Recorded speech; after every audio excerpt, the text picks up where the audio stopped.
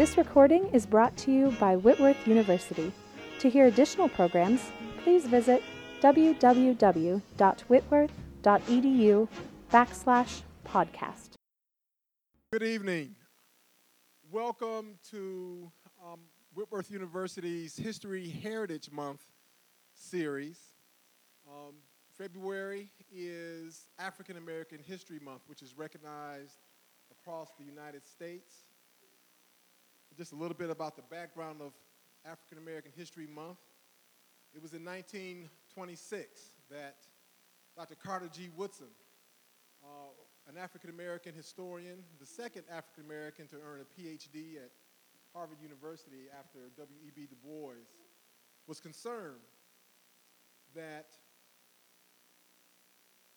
historiography, as expressed and taught in U.S. and world history, K through graduate studies, depicted African people and African Americans in such a way that sent a message that presented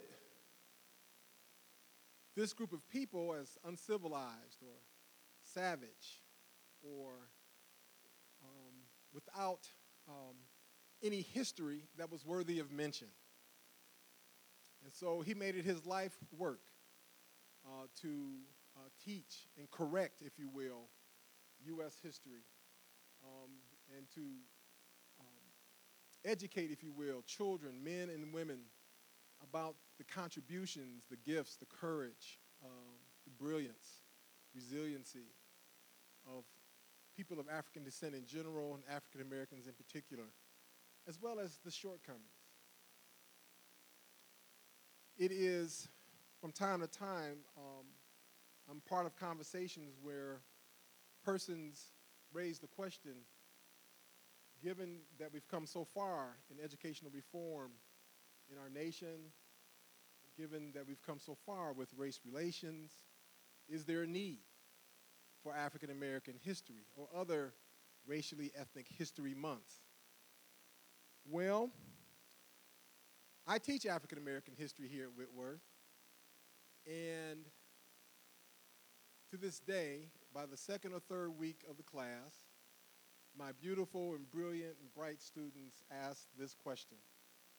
They say, Dr. Burnley, how come we've never had this history before? So when that question becomes a question I no longer hear, is at that point I think we no longer need Black History Month in this nation. I'm grateful to be at a university that values the call of Christ to model and be an inclusive community, one who celebrates the diversity of God's creation, one who is committed to achieving equitable outcomes for all God's people, and one who is committed to modeling what it means to be inclusive. So thank you for being here tonight. I am thrilled, not only by your presence, but by our guest, Dr. Dwight Hopkins. I'm going to introduce him in just a second. There's a couple of housekeeping things I want to mention. The Core 250, if you have not signed up, 150, I'm sorry. There are sign-up sheets out front. If you want credit, be sure to sign those forms out there. And is Hannah here? Hannah Tweet? Hannah's in the back. My class, History 240. Okay, there she is in the back. Be sure you give Hannah your name, and you'll get the credit that I promised you for showing up here tonight. Wow, you all are so beautiful. It's great to be here this evening. Dr. Dwight N. Hopkins is a constructive theologian working in the areas of contemporary models of theology, various forms of liberation theologies, especially Black and other third world manifestations, and East-West cross-cultural comparisons. Professor Hopkins is interested in multidisciplinary approaches to the academic study of religious thought, especially cultural, political, economic, and interpretive methods. He is an ordained American Baptist minister. Before teaching, he was associate minister at Bethany Baptist Church in New York. He has the following degrees: a BA from Harvard University, a Master's of Divinity, a Master's of Philosophy, and a Doctor of Philosophy from Union Theological Seminary, and a second PhD from the University of Cape Town in South Africa. He has authored several books and articles. I'll name just a few of his books. Shoes That Fit Our Feet, Sources of a Constructive Black Theology, Being Human, Race, Culture, and Religion. His latest works are Teaching Global Theologies, the Cambridge Companion to Black Theology, and Walk Together Children, Black and Womanist Theologies. Professor Hopkins has initiated and managed a 14-country network to think about the practices of building healthy communities and healthy individuals in communities, with representatives from Hawaii, Fiji, Australia, Japan, India, England, Ghana, Zimbabwe, Botswana, South Africa, Cuba, Jamaica, Brazil, and the United States. The network learning about neighbors by neighbors, sharing their faith and culture. Dr. Hopkins is a professor of theology at the University of Chicago Divinity School and term professor extraordinarius at the University of South Africa, Pretoria, in the Department of Philosophy, Practical, and Systematic Theology. All of this means, of course, he has some serious frequent flyer miles. Constant upgrades. I met Dr. Hopkins, I call him Dwight, in Zimbabwe. My wife, who is here, where are you, Naima? We were at the World Council of Churches. This 2 days after our wedding, attending the World Council of Churches meeting. And we met Dwight and his wife, and then we also joined them in South Africa, where we were honeymooning. And then last year, we've been out of touch for a while, and last year I was doing some consulting work at the University of Chicago, and we met again. And boy, what a blessing it was to reconnect. So I'm excited for Whitworth this evening to welcome and hear from this extraordinary man of God, this servant.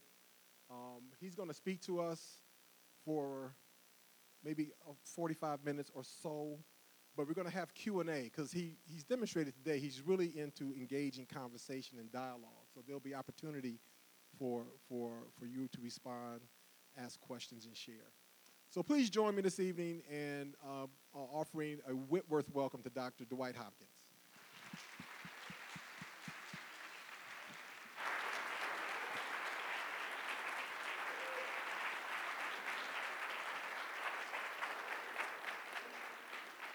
Good evening. It is so good to, is this thing on? Yeah, there we go. There's my preacher voice. It's so good to be here in this evening in this space and time with you all. Some faces I remember from them having me speak 4 sessions already today, which is fine. That's what we're here for. I'd like to thank President Taylor and Provost Simon for, I'm sure they were the men and women behind the green curtain. There's always someone who has signs off on these things, and I'm always humbled when somebody lets me loose on their campus to talk, especially amongst their students. So to the president and the provost, thank you so much. And of course to my friend, Reverend Dr. Larry Burnley and Mrs. Good to see you again. He actually talks about you. I was like, man, come on, she'll be there now. You can keep talking with your wife all day like this. So he's really in love, so I shouldn't say that. In my church tradition, everything is public, so be careful what you say. I want to talk to you tonight on the topic, what is a Christian Black theology of liberation? And I'm actually going to read this, and hopefully you'll be able to understand it. I tried to make it as clear as possible, and we'll have some time for Q&A. I may not go through the whole thing, but I just wanted to prepare remarks so you can put them down. I know students probably have to sign in and write something, right? Okay, so I'll try to help you all out, get the little A+. Come on. Okay, to understand the phrase black theology of liberation or black liberation theology, and I'll often be using BLT for black liberation theology. I didn't mean it that way, but BLT, black liberation theology. To understand these phrases, it is helpful to define each of the three terms in the phrase. The word theology in the phrase means that black theology of liberation is rooted in the Christian tradition. That's what the theology part means, rooted in the Christian tradition. That is to say, Christianity begins with the historical Jesus through the disciples of the early church and its eventual spread throughout church tradition of the last 2,000 years. Okay? The word liberation in black theology liberation denotes a belief that the framework, ministry, and orientation of Jesus is liberation. So theology speaks to church tradition, liberation speaks to Jesus.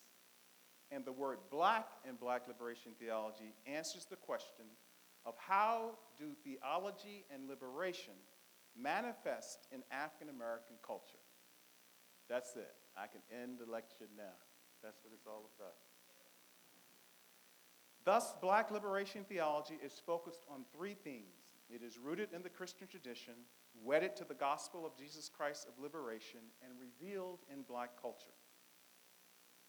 Therefore, at its basic root, black theology of liberation is the joy, the celebration, and the self-confidence of knowing that each person is personally created to be full human beings, and at the same time, the collective black group is created to have its freedom, both and. Each individual created in God's image means each person goes forth to help the community to achieve freedom and healing. In a word, the imago Dei leads to the missio Dei. So for all the theology majors, this is the in-house. We know we got our own. Where they all come? Anybody major in theology? All right. You know what imago Dei, missio Dei? What's that? Yeah. Oh, whoa. Give that sister A. Yeah, there we go. It means that the image being created, if we are creating an image of God, individually and personally, with group implications, we are called to be missions of God words out. Imago Dei leads to the missio Dei. Black theology liberation is a way of practicing faith, thinking about faith, and celebrating faith that understands theology in the following way. First, the purpose of theology is to figure out if we are all being faithful to what God has called us to do, believe, think, and say. So, first of all, the theology makes us accountable to God's word. Second, all theologies arise out of the materiality of context. Third, the role of theology is to reflect on how communities of faith interact. And fourth, theology is a discipline and a way of life that matters. That is to say, in theology, something is at stake. And fifth and finally, theology helps us to build new individuals and new communities. In a word, theology helps us to change the world. With that brief introduction, this conversation this evening follows three broad outlines. So if you're taking notes for what you got to do, here's the whole lecture here, okay? We are trying to understand the state of black theology by initially looking at its original context. That's the why question. So it's three parts to the conversation: why, what, and where. First, we look at why did black theology liberation begin at the time and place that it began. That's the why section. The second section we'll talk about is what. What makes up the content and methodology of black theology liberation? And then we finish the conversation this evening with the where question. We finish with an examination of where are some of the important directions of black liberation theology today. So we're going to talk about the why and the what and say, well, okay, what about the where? Where is it today? Okay? You got that in your little note taken? Okay. Anybody speak any different languages around here? ¿Cómo está? Enchanté. Ni hao. Okay. What'd you say? What? Oh, she's like, what up? Okay, that's we have an Ebonics speaker here. All right. Which is actually I teach a class on Ebonics, on Black English, actually. Why? First part of the conversation. Why? Black theology's historical context. Let's begin with the historical context out of which contemporary Black liberation theology, or BLT, arose. There are domestic and international reasons why Black theology began in the time and period and place of the 1960s. And Black theology is dealing with questions and issues that arise from society. Here, Black theology deals with church and society. And from a strict theological perspective, BLT saw itself responding to how Jesus was already involved in the liberation and healing of a people. Already involved. In this sense, Jesus' work was ahead of Black theology and Christian churches. And as a result, Black theology and our churches had to catch up with the incarnation of the Holy Spirit among the people. Because Jesus was already showing compassion for poor people, churches and Black theology needed to be involved in these communities of the people. Black liberation theology did not fall from the sky from the head of an individual, nor was it created in itself, for itself, to perpetuate itself by itself. BLT did not center on the trauma of an individual person, and it did not begin separated from the material reality of African American everyday people. And finally, BLT did not develop independent from churches and other institutions of accountability. One of the most important things about BLT is that it did not start first in graduate schools. The hallmark contribution of BLT is that Jesus Christ is for the liberation of the poor, the oppressed, working class people, and the wounded. Therefore, Black theology is a theology of liberation for the poor, the oppressed, working class people, and the wounded. At the same time, Black liberation theology calls for a universal community of all peoples. If Christian faith and the historical Jesus point to having compassion for the least, the lost, and the left out, then this is a universal message for all people who want a healthy community on earth. It is also a vocation for those with disproportionate privileges to share in the building up of community that is healthy, healed, and whole. What question is this? So y'all should take notes down. No, not Dr. Apparently. This is a question for the students. It's the why question. All right, why did it arise? Two parts to it, domestic factors and international factors. The first reason BLT began is the domestic factor, specifically the Civil Rights Movement, the Black Power Movement, and Joseph Washington's book called Black Religion. So there are three parts to the domestic: the Civil Rights Movement, the Black Power Movement, and Joseph Washington's book called Black Religion. We all know that the 1955 to late 1960 Civil Rights Movement was led by Black churches and headed by a Black Baptist pastor, preacher, and PhD, Martin Luther King Jr. And we all know the story that on December 1st, 1955, Rosa Parks sat down because she was tired. You know, the segregation, there was segregated seating at that time, and so we pretty much know the understanding what happened to Rosa Parks. Some of the women say Rosa Parks sat down so King could stand up. So basically, that was one of the major incentives on the domestic side for the rise of Black theology, the Civil Rights Movement. What Black theology liberation takes from the domestic factor of the Civil Rights Movement is that King and his lieutenants, they redefined what it meant to be church.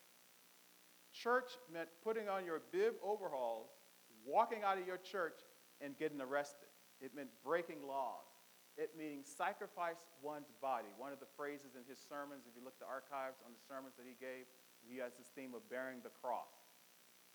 So Black theology absorbed this redefinition of what it meant to be church from the Civil Rights Movement. In that case, I'm from Virginia, so I was born in segregation. I was born in St. Philip's Colored Hospital on Broad Street, downtown Richmond. And sometimes there were days for white people to shop downtown. There were days for us to shop downtown. So that's another story. But what he said, well, look, church has to be, Jesus is for the poor and the oppressed, and the church has to go out and be with those people, even if it meant breaking first local laws, and then eventually federal laws. So again, you will see how black theology says, oh, okay, I'm learning for King on the redefinition of church. And also King began to radically, for the last 2 years of his life, redefine black religion, but Christianity in America, by emphasizing the poor. He has a phrase that said, if I must die for the poor, I'm going that way. And there's no accident that the last 2 campaigns of King were what? Supporting black working class in Memphis, Tennessee. That's why he was there. And having a poor people's campaign. That's what he died for, working class people at the end and poor. So as far as redefining the church, black theology took that from the Civil Rights Movement. As far as radically emphasizing a type of gospel message for the poor and the working class, they took that from Civil Rights Movement. The whole point about to witness is to really sacrifice even to death. They took that from King as well. And there are other things. We're just trying to show some examples of how this first domestic factor of the Civil Rights Movement gave some sources that black theology took. Now, on June 16th, 1966, in Greenwood, Mississippi, Stokely Carmichael, who was head of the youth wing of the Civil Rights Movement, cried out this new slogan called Black Power. That's the day, the place, the time, the person, and the organization. Black Power starts there. And the Black Power shout on the part of Carmichael begins the second domestic factor which black theology learned from. That is the Black Power movement. The thrust of the Black Power movement was this. These young people had been organizing in Delta, Mississippi, in the rural Mississippi since 1964 with poor black peasants. And power, initially, before the black petty bourgeois workers like me, cultural workers took over the definition, actual original definition was that black power was for black peasants. They should own their land in the Delta. They should have their own black politicians. They should own their own wealth. Go back, not just Wikipedia, go back to the archives and look at that's the original definition of black power. Then those of us who are educated, we began to talk about other types of things, right? So that was the initial content of black power, and who said it, when it was said, where it was said, which organization, the content. Now, so black liberation theology began to learn those aspects from this black power movement.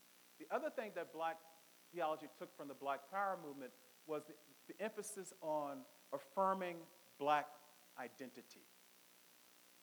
Affirming black identity, including extending back to the African roots. So this was a big, big, King did not talk much about this. So they took this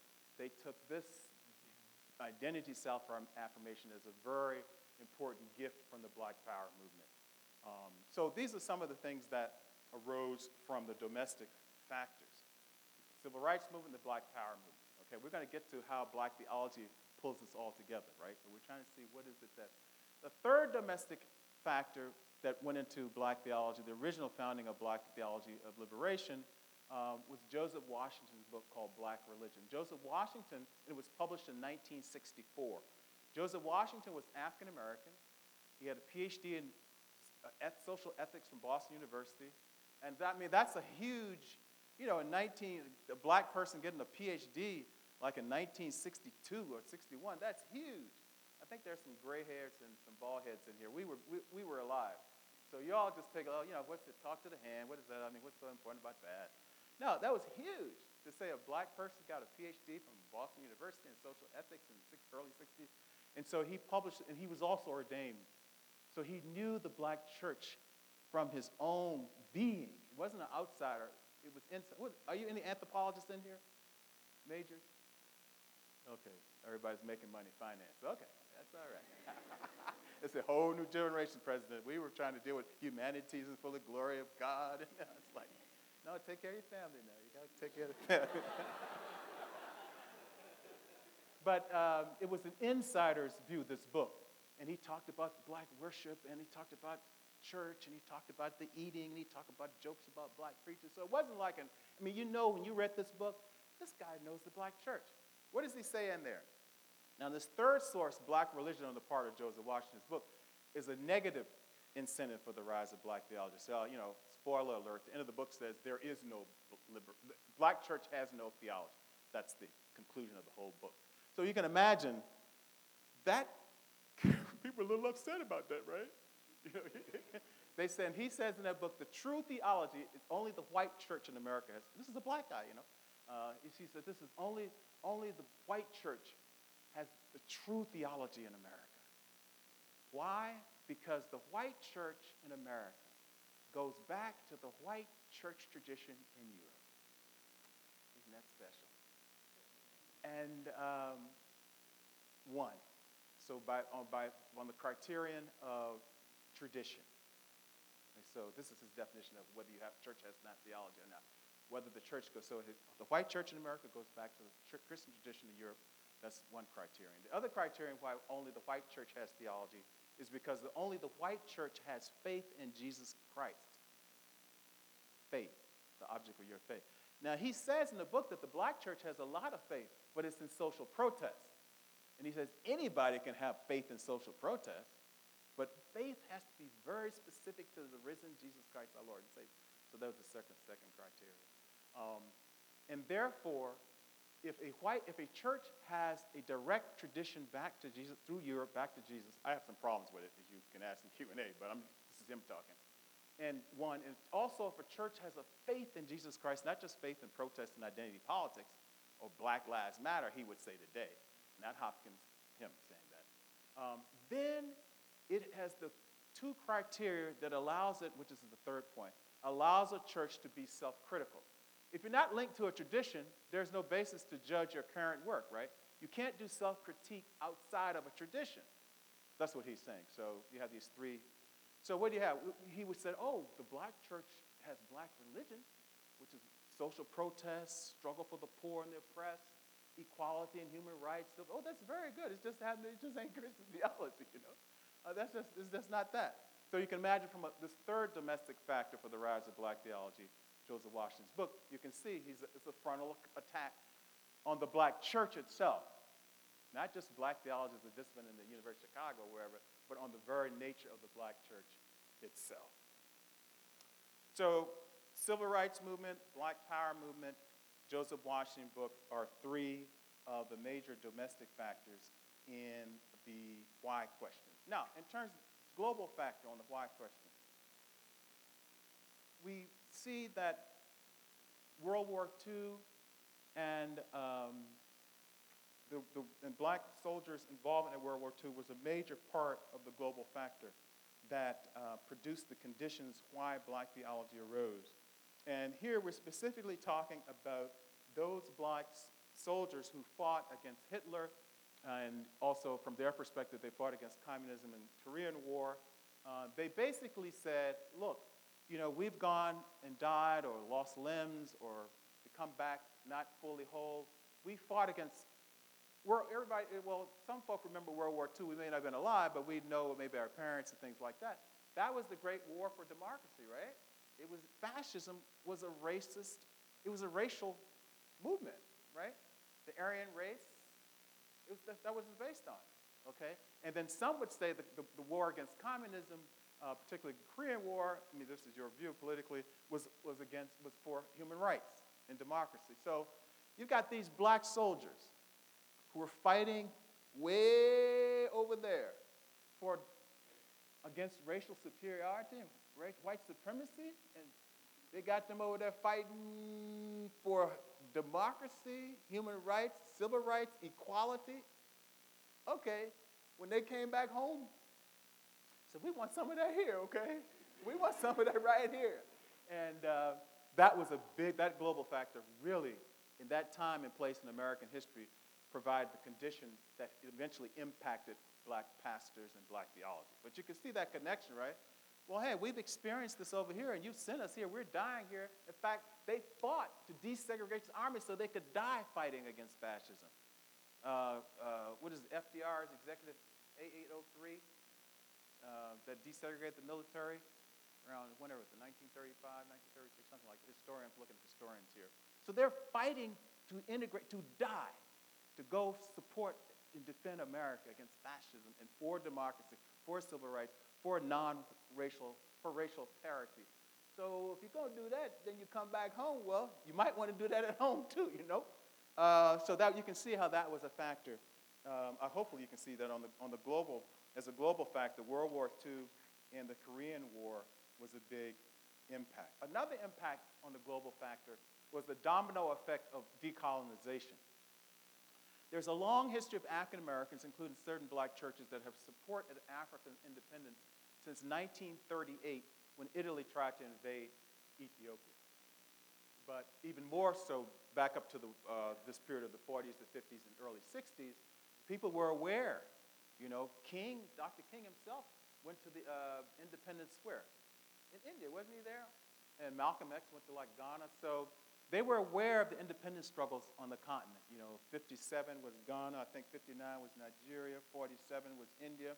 And then, you know, 90 miles south of the United States, there's a bunch of guerrillas with cigars coming out of the Sierra Maestra Mountains. And anybody believe communism or not, but that was, for many people back in the day, this was an example in the Americas, literally not just backyard, but in the bedroom, in the kitchen, in the house, 90 miles away, that they broke away and depended. And a lot of people don't realize that if not half, if not majority, at least half of Cuba, even today, is African. It's the central to the East Coast. Well, we mainly see close to people in Miami. So what are we saying? We're saying that this whole movement toward decolonization and independence, and what were they talking about? That people of color need to fight for human rights, civil rights, liberation. Of course, there were some who were Marxists and some Leninists, but the overall movements were for independence and freedom. And so folk on this side are hearing all of this, right? A lot of people who lived during that period, it was not unusual to hear about liberation struggles in the media with Walter Cronkite and Chet Baker. We only had 3 stations, ABC, CBS, NBC. And what was it, around 11:30? Where are the gray hairs in here? Was it 11:30 the television went off? And then they went 11:30, okay? And then what was it start at 6 in the morning? Started back. No social media. Boo. No Instagram. Okay? And it used to take us 10 days for the mail would come to our house. So stop emailing me every 5 seconds, students. That's why I got 300 emails, Dr. Burnley. Oh, not here, of course. I'm talking University of Chicago students.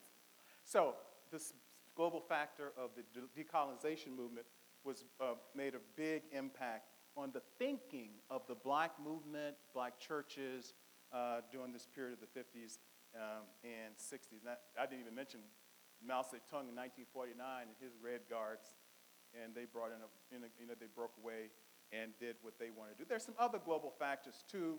You may not remember the Marshall Plan, which the U.S. government provided economic redevelopment for Europe after the war, after World War II, the Marshall Plan. And what that did was by investment, you know, a GDP can grow from exports externally and domestically, citizens' consumption and infrastructure. Those are 3 major pillars for growth in GDP. So there was, Marshall Plan was huge investment, right? So the local GDP in America began to go up. And we get this phrase of a sense of economic expectation on the part of Americans during this period with the Marshall Plan. And you get this phrase of parents expecting their children to do better than the parents. Now, I don't know if y'all feel that way, but I heard my daughters last week, hey, you ain't got no money. You go, hey, you talk to that hand now. You go up, get your own. No, they're going to do, I'll support them. I'll support them. But that sense that we have an economic unboundedness that's not limited and that our children, grandchildren will do better, part of that comes from that effect of the Marshall Plan. So too, black folk also have this expectation of being prosperous and expecting things to rise, you know. If the boat goes up, we all go up. If the boat goes down, we all go down. Okay, that's the why question. What's the next question? Not Dr. Burnley. What's the next question? What question? Okay. The what question? What is the theological content and method? That's the 2 aspects of the what question. Contemporary black theology liberation began on July 31st, 1966, when 48 black pastors and black lay leaders published a full-page ad in the New York Times. And the title of the ad was called Black Power. What they were trying to do is to respond to the call for black theology, the call for black power that took place June 16th, 1966. Remember Youth Wing Stokely Carmichael shouted that? So now how does the church respond to this new development in America? Anybody here, the gray hairs and the bald heads, if we were alive, that was a huge type of polarization. That was like Osama bin Laden, and that was ISIS. I mean, it was just, now we can talk about black power and the Malcolm X. I remember when I was a little shorty back in the 60s, I had the autobiography of Malcolm X, and I would ride the bus, and I'd put a brown paper bag on the outside of the cover so people wouldn't see I was reading Malcolm X's autobiography. So it was, we can talk about it now, but just like everybody says, I was at the March on Washington. Y'all weren't at the March on Washington. So I was always supporting black progress. Not here, I mean generally in America. So what we're saying is that there was such a volatile issue that churches, if you're a pastor of a church and the congregation who are the sheep and you're the shepherd, the sheep are eating all kinds of things, right? The shepherd has to discern what's good to eat and what's bad to eat. And a lot of people were either eating or running away from black power, so how do I respond as a pastor? So these 48 pastors, 47 men and 1 woman, responded by writing a statement was called Black Power, July 31st, 1966 in the New York Times, okay? And let me tell you who these are all African Americans. The woman was Anna Hedgeman. But let me just tell you who were these 48 signatories to this thing. There was 1 African Methodist Episcopal bishop. There were 4 African Methodist Episcopal clergy, local clergy. There were 2 clergy from 2 state national council of churches. There was 1 Episcopal bishop. There were 5 Episcopal clergy of local churches, 1 congregational clergy, 3 United Church of Christ clergy, 2 Christian Methodist Episcopal clergy, 1 officer from the National Baptist Convention of America, 10 local Baptist clergy, 7 Presbyterian clergy, 3 Methodist church bishops, 1 Methodist church clergy, 2 clergy from the National Council of Churches, 3 independent clergy, 1 bishop from the African Methodist Episcopal Zion Church, and 1 local AMEZ clergy. So you can see this is not just, black people supporting, Che Guevara or something, and Fidel Castro. This is a pretty impressive list. Even if you don't know what black religion is in America, this is a lot of people. That's all we're saying. Okay? These were the people who started black theology of liberation right here. These are the people who did it. Okay? In that statement, there were 4 subheadings. The first section of that statement on July 31st, 1966, in the New York Times, section 1 was called, "To the Leaders of America, Power and Freedom." Section 2 in that publication, "To White Church Men, Power and Love." So power but love. Section 3 title, "To Negro Citizens, Power and Justice."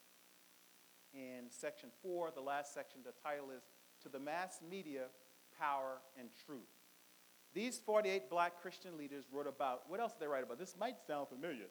They wrote about jobs, educational systems, equal opportunity, racial income disparities, de facto segregation, the fact that only a small group of middle-class Negroes had made progress in America, sounds familiar, the need to rebuild urban areas, and the need for America to stop its wars of destruction abroad. This is 1966. How many years is that? 50 years ago? I wasn't a math major. I was into philosophy. What is that?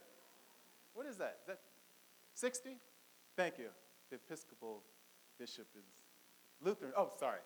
Thought I was at the EDS in Cambridge, Massachusetts. Lutheran bishop over there. She's clarifying it. Okay. This is 60 years ago. It's amazing. Maybe it's not amazing to you, but it's amazing that some of these issues were pointed out so far back in our history. But what it does, the tone of the thing, of that phrase, is they keep referring to America, our beloved country. So that also indicates where they were coming from, that their perspective.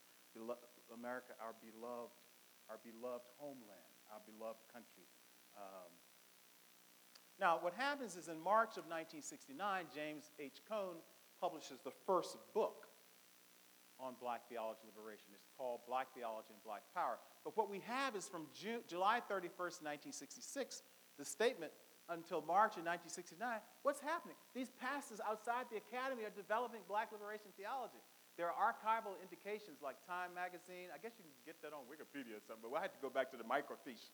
Anybody know what a microfiche is? I had to go to the microfiche. Oh, God, they're going to kick me out of here. I ripped their microfiche. And it would say, they had at a conference of these black pastors, they talked about a black theology liberation. It's just that Cone published the first book. And then we say, oh, black theology began now, and it started in the academy. And even Cone will say that it started before him. And they invited him into the conversation already. And so, Cone writes the first book, Black Theology and Black Power, March of 1969. Second book he publishes is 1970, called A Black Theology Liberation, was the title. 1971, J. Deotis Roberts writes the third book on black theology called Black Theology and Liberation and Reconciliation. He was a little more reconciliatory. He talked more about the black family and the black church and working with our, quote, white brothers and whites. Well, they didn't say sister because they were all sexist in their language. That was part of the time. I don't want to, you can look at some of the archives on what was happening in the Oval Office when John F. Kennedy was president. So it was not unusual, unfortunately. Okay, what happens, the why? So basically the theological content of black liberation theology is that it is rooted radically from its perspective on Jesus Christ. It is radically, from its perspective, incarnational. That the hope and the joy and maybe some uniqueness of Christianity on the world stage is that it offers hope of not a distant God, not a God who's a clockmaker who makes us, winds up, and he disappears. Not a God that smothers us, but a God who loves us so much that God sent God's self into human flesh, into human culture. And that God rose, and after God rose, God sent the Holy Spirit to be with us. I should never leave you alone, right? I'm paraphrasing. I know you biblical literate people know better than I am, so I'm just a theologian. We don't use the Bible. Actually, I use the Bible a lot. I'm one of those theologians that use the Bible, actually. So what it's saying, the theological content is biblically based, particularly on two major passages from the Bible. If you don't get anything else, you get this. Jesus Christ is the essence of theology, black liberation theology, based on Luke chapter 4, verses 16 and following. The black liberation theology claims that is the only place in the New Testament witness where God announces why God came to earth. You can find another section, let me know about it. Okay, now I'm talking about the 66 books of the Protestant Bible. The Roman Catholic they got more than 66 books. But the 66 books of the Protestant Bible, that's like the state of the cosmos. A union message, right? This is not some little, hey, let's go out to McDonald's or for Seattle, Starbucks, sorry. This is like, why has Kairos entered Chronos? Why has transcendent time of grace entered the limited time of human culture? This is huge. It's not no little, this is huge. And I want to know, as a Christian, why did God come? And where, in this major announcement to what? Because first, John the Baptist baptized, he's baptized, right? Is that in your Bible still? Okay. All right. John the Baptist, and then the dove appeared and all that, and this is my son and all that, right? Remember that part in there? Is that still in the Bible? Okay, I'm just asking, because y'all be doing all kinds of revisions, kind of the Revised Standard, whatever. I love the Revised Standard, actually. And also there's a woman's Bible, which is pretty good, too. But if you like the King James, it's in there as well. Then the Spirit descends, the anointing, clear anointing takes place, and then what happens? He's tested, right? Am I getting that thing straight? Yeah, 3 temptations. Whenever you're high on the mountaintop and move in the right direction, Satan always, that's when the temptation comes. and he says no to all three temptations. Then, after that, there's something in between. He goes to the temple, baptized in the Holy Spirit, goes tempted by Satan, makes it through that, and now he says, I've gone through the trial of temptation. Now I'm going to proclaim why I'm here. And that's where Luke 4:16 and following. Now you know I'm going to tell you why. And he says, why? I'm here.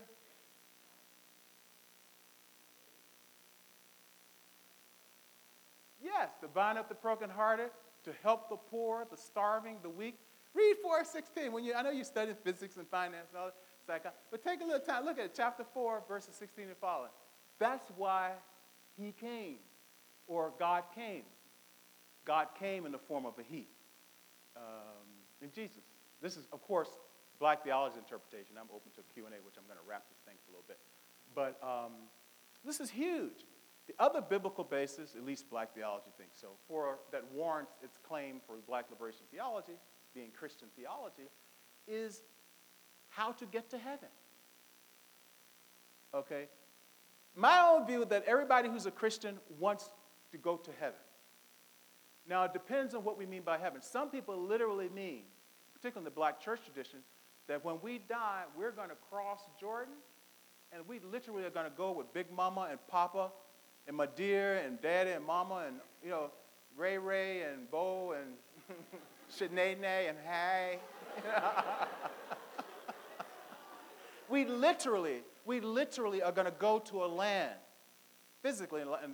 So some people believe it means that, for the more liberal, they believe that heaven is human beings can realize heaven on earth. The point is that for Christians, the hope is that heaven means a new reality. That's basically what it means. So however you define this new reality, the purpose of being a Christian is not to forever stay here. So what that means, all y'all talking about heaven, y'all don't want to go there because you got to die, okay? You can talk all you want, but you don't want to go to heaven because that means you got to die. But really, that's really what it is, to be with that new creation, that new reality. In certain languages, it means to be with the risen Christ who sits on the right hand of the Father. Or others mean that to be reunited with that ultimate spirit that is purity and good and grace and all that is forgiving and reconciling and healing and liberating. And it may be up there, it might be down here, whatever your perspective is. The content of Christianity, as far as I know, is for a new life, right? However you want to talk about it. Okay, where in the 66 books of the Bible does Jesus give the only criteria to get to heaven? Matthew 25, verse 31 and following. Check it out, okay? Now, I'm not a biblical scholar, so I might be stepping out of I'm just a yah, blah, blah theologian. Now, I'm joking, but I'm very serious in my heart. I want to know if I'm talking to somebody who asks what is Christianity, and I said, well, we've got there's Taoism, there's Islam, there's Buddhism, there's Hinduism, there's Sikhism, there's Judaism, there's Confucianism, there's all kinds of But I can tell you. Let me tell you a story about a man I know. Okay, you choose what you want, but let me tell you about a story about a man I know. This is why he came and died, and this is the criteria for you to have new life. And what is the criteria? Matthew 25, verses 31 and following says the criterion to get into criteria. Sorry, my Latin was slipping there. Criterion is singular, criteria is plural. The criteria for getting into heaven that Jesus Christ, my personal Lord and Savior, gives to us is, by the way, he doesn't give it to Christians, he gives the whole world. You know, actually what your denomination says, he says to the whole world. What's the criteria? Did you feed me when I was hungry? Did you clothe me when I was naked, right? Did you visit me in prison? Did you help me when I was sick? When I was lost, did you give me sight? I'm open. Sometimes you say I'm a little provocative. I know there might be some other passages. John 3:16 and the great two commandments, all that. But as far as clear, for me, that's the clearest criteria how to get to heaven. Show me where there's some other criteria where God came to earth and told us how to have a new life. I'm interested because I want to know the truth. And I do believe there's a capital T. I'm not talking philosophy, capital T here. So to me, the content of, what question are we on? The what? Is it what? What, yeah. The first part of it is the content. It's biblically based on Luke, the public announcement to the cosmos why God came, Luke 4, verse 16 and following, And the other major bookend is how to get to heaven. If you don't want to get to heaven, just do something else, okay? The method of the, what is it? The what question? What am I doing here? Is it what? What? Come on, you can say it. Come on. What? Okay, come on. What? Is content. Now, the method basically is that Black liberation theology believes that Jesus Christ is already involved in the world, healing, transforming, liberating. So the first step in theology is to take a practical commitment with the poor and the oppressed, to heal them, to liberate them, to witness with them. The second step of the method is to then step back and reflect theologically on the witness. It's not to write the theology, it's to witness. Then the second step is to take time to reflect more systematically. Part of that systematic reflection is to use other disciplines. Because if you've ever been, I was a community organizer. Now that Obama said it, before nobody knew what it was. They said, well, you did what after Harvard? You worked with Goldman Sachs? No, I worked with community organizer. Oh, okay, is that down there with Lehman Brothers? No, that's a community organizer. But when Obama said everybody, so when you're a community organizer, in a sense, that's what you're doing. You're living with the people, witness. You don't critique, you live with them. You struggle, you sacrifice them with all that, right? And then you come back and reflect on the theology. But when you're living with the people, this is the point. First part, live with the folk, be committed to them because we believe that Jesus is already there. Second step is now to reflect back more systematically on what I've been living and witness to. And in the process of reflecting, we need to bring in other disciplines to help us figure out the witnessing and the theological reflection. Why? Because this is my point.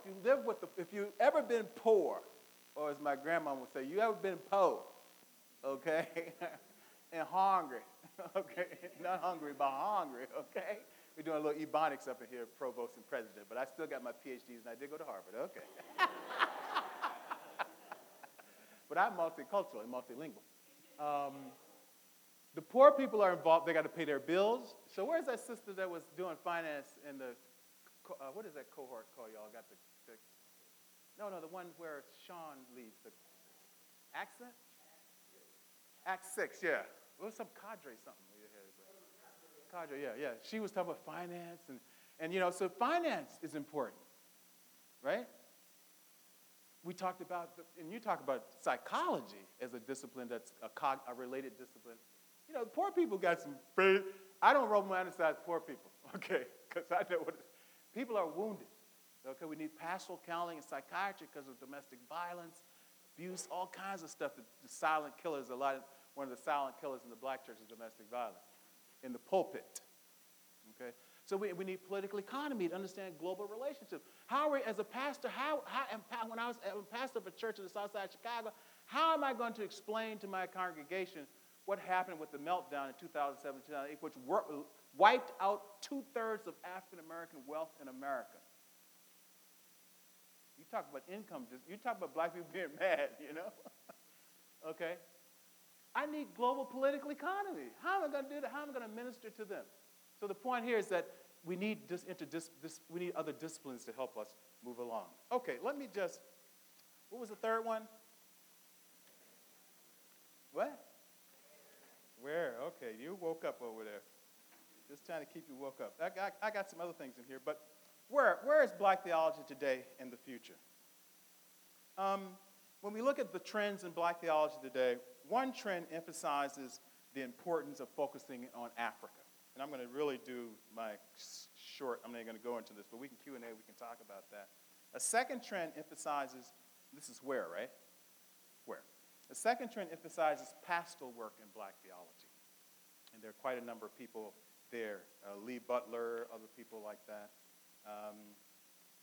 A third trend in black theology emphasizes social liberation. A great book, to look at is Oprah Hendricks' book, The Politics of Jesus, which was in the New York Times, actually. That's a third trend on the where point. The fourth trend, and the final trend I have here, is that it stresses black religion and not black theology.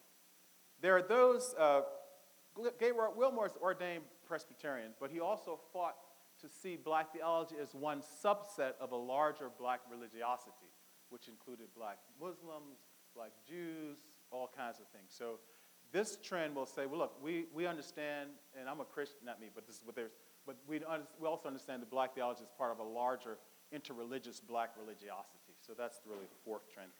And then those four trends represent, in a very schematic way, where black theology is today. Let me close my, I'm reading what I wrote, okay. Let me close my remarks by pointing to where black theological liberation needs to go into the future. Black theology needs to deepen its relationship to African American churches. To me, this is the first future challenge. Secondly, in terms of where do we go in the future, second, one of the hallmarks of black theology has been using an interpretation of the gospel that does a complex social analysis of society where everyday black people find themselves. That is to say, we need to include a complex social analysis for black theology because we're dealing with a complex social situation for black people who are hurting.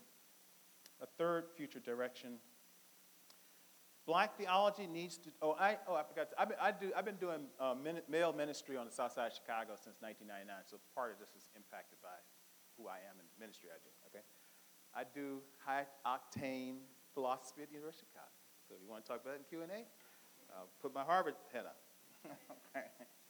And a third trend is that black theology, future offering for your consideration, is black theology needs to do more sophisticated studies of the positive roles that African American men play as fathers and husbands in the household and in the church. And I'd be interested to talk about that and whether that's a positive or a reactionary proposal. Fourth, I'm submitting for your consideration this evening a future direction. Fourth, the urban areas of America are full of young black men between the ages of 15 and 25. Black theology with churches need to proclaim a practical gospel of liberation and healing with them. And I can talk about a little more. I really wanted to go into that. But fifth, black theology and the churches have to continue our legacy of connecting our domestic USA witness and ministries with Africa.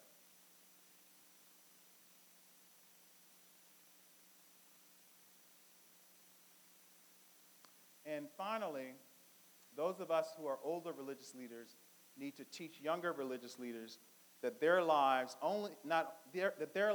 only have meaning when they can identify their calling from God. And this is some concern I have with the Black Lives Matter movement, which I'm open to, I'm going to say to black people what I say to everybody. So if y'all think I'm airing dirty laundry, hallelujah. Sorry, I'm just going to say what I think. I support it because my daughter was one of the co-founders of the Black Lives Matter ministry at our church. And I was like, what did you do? And she said, so we want to tell people what she said, the content of she's a beautiful young girl. She said, the content of our ministry is to tell people in the church what our generation thinks we should do as young leaders. So that's very cool, Yeah, that's very cool. She's 15 now. She's 15 and a half, Miss Thang. Let's see. So what are we saying? The final thing is that we think it's important for those of us who are older religious leaders to help nurture and groom a self-conscious vocation for younger people, to say that, because it seems to me that it is the vocation, the Christian vocation, and the new generation that's the future of America. That whether it's Black Lives Matters or whether it's whatever you do, that it has to come from a sense of vocation. That's the anchor for what we call a Christian black liberation theology. Okay, thank you.